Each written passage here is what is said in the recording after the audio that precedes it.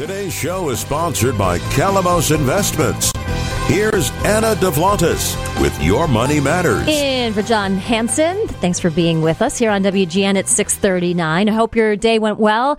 And we've got a great guest in studio here. John Campbell is the Chief Wealth Strategist at Calamos Wealth Management. And it is good to see you again, John. We had a great conversation last time you were here, so good to see you. Thank you, Anna. Thanks for having me again. One of the places we left off, and I want to pick up here, is like last time you were on, we talked about how people view retirement. And it's like this single continuum from the day I leave my job to the day I pass away.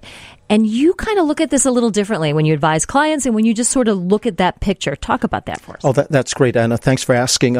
There's a tendency when someone retires, call it age 65, to think, you know what, I've got the next 25, 30 years and it's just one continuum. And what they don't realize is that during that time, during that frame, there are so many different dynamic even in retirement. For instance, from age 65 perhaps to age 70, they're going to want to enjoy life, spend time with kids, lots of travel. There's going to be a lot of expenditure of their resources, what have you. But then beyond that, between the second phase, I'll call it between age 70 to maybe 80 or so, they're starting to peel back some of that. They've been there, they've done it, and now it's more about saving and having a comfortable and having a fruitful retirement where they're going after aspirational goals. And then beyond that, the next 10 years or so, they're really thinking about the next generation. So with that in mind, instead of investing monies, retirement assets as one continuum, i.e. at age 65, without really consideration for the longer period that may be behind that age 65, as an example, for men retiring at age 65, they've got a life expectancy of about 18 years. For women retiring at age 65, it's about 21 years. So what that allows you to do is set money aside, emergency fund money, the stuff that you really need in phase one, the first bucket, to really have it accessible in terms of liquidity to asset, to do all of the things you enjoy. And what that also allows you to do is for bucket two and bucket three to have a longer term perspective. A longer term perspective that's not going to be swayed as much by current market volatility, the things that are going up, the things that are going down. And instead, you can invest with a long view. And we know that over time, equity is going to outperform fixed income investments, bonds. So you could take advantage of those things opportunistically. And then, of course, for that third bucket, it's even longer, greater opportunity to even invest in more realty, perhaps equity, the like, and the sort. But it requires an intentionality so that you bucket those three areas that kind of reflect your lifestyle needs at that time, what you would have achieved, what you would have accomplished, and then do it in a way where you can actually create wealth even in a turbulent time because of that perspective in terms of bucketing it to achieve different stages, if you will,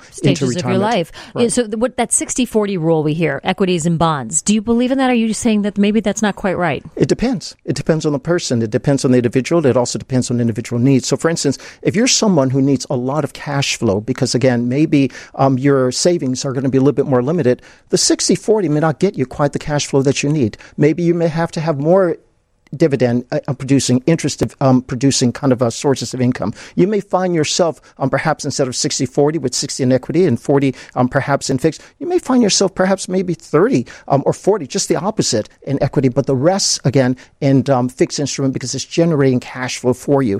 This is why it's not one size fits all. It's so important to look at each individual situation, not only how much do they have saved, but how are they saving it and what's the characteristic. Equity versus fixed instrument versus other sources of retirement income from pensions and the like. And that all comes to the mix. How you want to live, too, exactly. I suppose. Yeah, I saw this headline, John. I really want to ask you about it because, I don't know, this worried me, okay? And I don't know if this worries you, but it's about young investors. Yes. And they're saying they're selling their stocks and using their retirement savings for other things. Some of them are emergencies. Some are other things because we live in an inflationary environment and maybe costs have gone up for them. Yeah. But what I always hear from, smart people like you is that it's the time in the market. That's and right. Just investing a little bit when you're young can really pay off later. And so it just worried me to hear that. And, what do you think? You're absolutely right, Anna. It's definitely the time in the market and not just market timing, right? That's so important. But for the group that you're speaking of already, the challenge there is just savings. The challenge is to have enough set aside so when something does come up, there's your emergency fund so you don't have to tap the better producing assets. You don't have to tap into your equity, nor do you have to tap into your retirement assets. And that's the biggest challenge. manage, the discipline to just set a little bit aside from every paycheck. It doesn't have to be a lot, but over time, take advantage of time value of money to have that emergency fund that's there. Then that frees you up to explore other things, knowing that you can go for the longer term horizon. Most of the time, I think, where people have to tap into their retirement is because they don't have other sources of liquidity to cover off on the daily expenses or the things that go bump in the night type of expenses that may come up. Let me just drill down on that data real quick before we pause for a second. But many young investors, they say, according to this study, they're opting to take out their 401k, and sometimes what they're putting it into is buying real estate, starting a side gig, or building a business. I mean, maybe there are some circumstances where it does make sense. Do you think? I think so. But again, set aside the emergency fund. Amazingly, let's say you've got real estate and so much wealth is created through real estate. But if you invest in real estate, but you don't have enough liquidity to cover off other emergencies that may come up, now you're forced to have to make other decisions, right? That may not be advantageous, both short term and especially longer term. One other thing to the studies that's interesting are the number of people who are borrowing against their qualified plan in order to meet some of these expenses. Again, very problematic thing to do, especially if they never get repaid back. What you end up doing is not only owing it, but the amount that doesn't get repaid back, you have to pay taxes as ordinary income. And sometimes you also pay that 10% penalty fee if you're under age 59 and a half. So they need to really think about their options, but sometimes you have to create your own opportunity. And part of that is start first with the discipline, set up your emergency fund, next source of liquidity, and then after that, invest. All right, John, you have some amazing things to tell us about retirement relocations. We hear about this all the time, about people saying, I'm going to leave this state and I'm going to go somewhere else because of the tax situation, or because I think it's better for me financially. And, you've got some data you're going to present for us in just a second. You say, okay, any listeners out there who's thinking right now, in retirement, I think, I'm going to leave Illinois. I'm going to go to another state, better taxes maybe. People contemplate this, and you hear about it. It's something that's talked about. And you're saying, be careful. There's a lot you need to look at here before you make that leap financially. You're absolutely right, Anna. When you think about Illinois, you think about Chicago, look, it's no surprise. There's some significant taxes, property taxes, and even sales tax and the like. But the tendency to have a knee-jerk reaction and to think, well, let's just go to another state, it's going to be better. It may be better, but I think the takeaway here is that at least give some consideration, peel back the layers, and give some considerations to other taxes that might come into play. It's not just the property taxes. It's not just the sales tax. There may be other taxes in terms of that could impact and erode your ability to have a good quality of living in those particular states. So, for instance, I use as an example, we had one individual we were working with at a partner at a significant law firm, did very, very well, was thinking of moving from Chicago to Arizona, and all ready to go. And initially, the reason for going is just to save on taxes. But what they didn't realize is that in Arizona, while they may not tax Social Security, they give a certain exemption amount, only about $2,500 of exemption as it relates to qualified plan distributions and IRAs and retirement plan distributions. And it happened to be that in that individual's case, most of their retirement assets were in retirement fund assets. Illinois, on the other hand, does not tax not only Social Security, does not tax qualified distributions from qualified plans, nor distributions from an IRA. So it's very, very important to take a look at what are the kind of assets that you have, what kind of sources of income does it generate? Is it coming from a qualified source or an IRA source, or is it coming from a separate taxable type of account, because that comes into the mix? So what if you have a pension? Common here in Illinois, we have a lot of public pension, yes. Very strong public pension system. If you're planning on retiring on that, is that something that we might be surprised when we go to other states Absolutely. that they're taxing it? Absolutely. There are only 14 states, 12 to 14 states. A couple of the states are really considering not taxing any retirement assets. The other states, they'll give an exemption, whether I use as another example, the state of Colorado is another destination state. Interestingly, Arizona and Colorado, they're considered among the top 10 most tax-friendly states. And yet you got to peel back the layers of the onion and see really what's underneath there.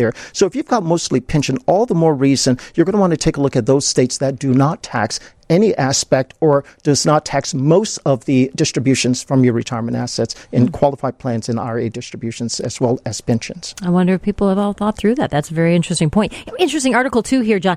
There is Florida's retirees are fleeing to some level. Fleeing may be a strong word, but they're certainly are leaving now. And they say the reason is because of the housing prices. In 5 years, median home values have gone from $250,000 to $400,000 in 5 years. And then you've got taxes on that, I suppose, but then some other factors too. I mean, this is another one that sort of strikes me as strange at first. But there's more to it, right? There's more to it. Absolutely. When you speak to most folks, they think about destination places, Florida is always at the top of the list. Sure. And what they find out, and as your article points to, is that once they move there, maybe things aren't quite as robust and friendly as they thought. So, for instance, with the influx of baby boomers retiring in Florida, the pricing for housing market is just going through the roof. Associated with that are going to be property taxes that might also attend the increase in the underlying properties themselves. And what a lot of folks are finding is that even in Florida, premium that you pay for insuring your assets, insuring your homes because of tornadoes, because of hurricanes, because of lightning, because of all of the other things that might go wrong potentially beyond your control. That is also making it a lot more difficult to remain in Florida. But there's something else that a lot of individuals may not be thinking about.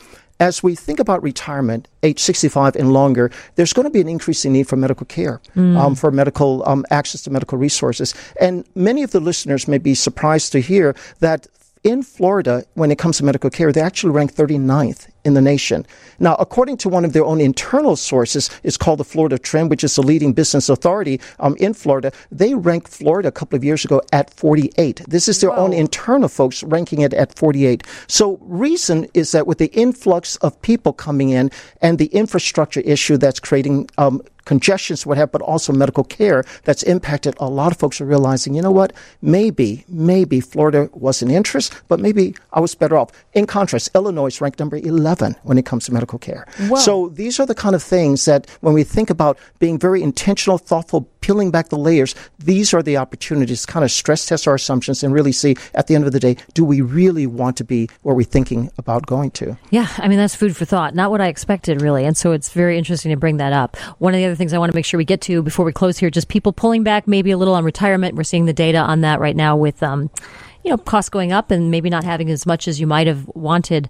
And then also watching kind of those investments maybe not, take off like they did. And, just any kind of big picture stuff you can tell us about that, John, what you might advise clients. Yeah, no, so many individuals, especially approaching retirement, they've find themselves either out of work, thought that they could retire early, but realized they've got to come back to work, and maybe the kind of work that they were doing that generated the kind of income that they were generating before is just not available anymore. I think this is the time to take kind of inventory. You take inventory of your needs and make the distinction between your needs, your wants, and your wishes. And when you think about it from that perspective, let's make sure that the needs are covered off on, and let's also make sure that in covering off the needs, you have that emergency fund to cover off on that. But in terms of the wants and the wishes, you may have to scale back. You may have to think about that part-time work, whereas before you weren't working before. So there are a couple of things that might come into play. It may be downsizing the house that you have, the property tax associated with that, the upkeep and everything else associated with that. It may require a recalibration of how we maybe were thinking lifestyle would be like, but this is the time to sometimes take a hard look at that and work with a qualified advisor to help you navigate through that process. All good stuff, John, and it's so good to see you. Thank you for spending time with us. Thank you very much.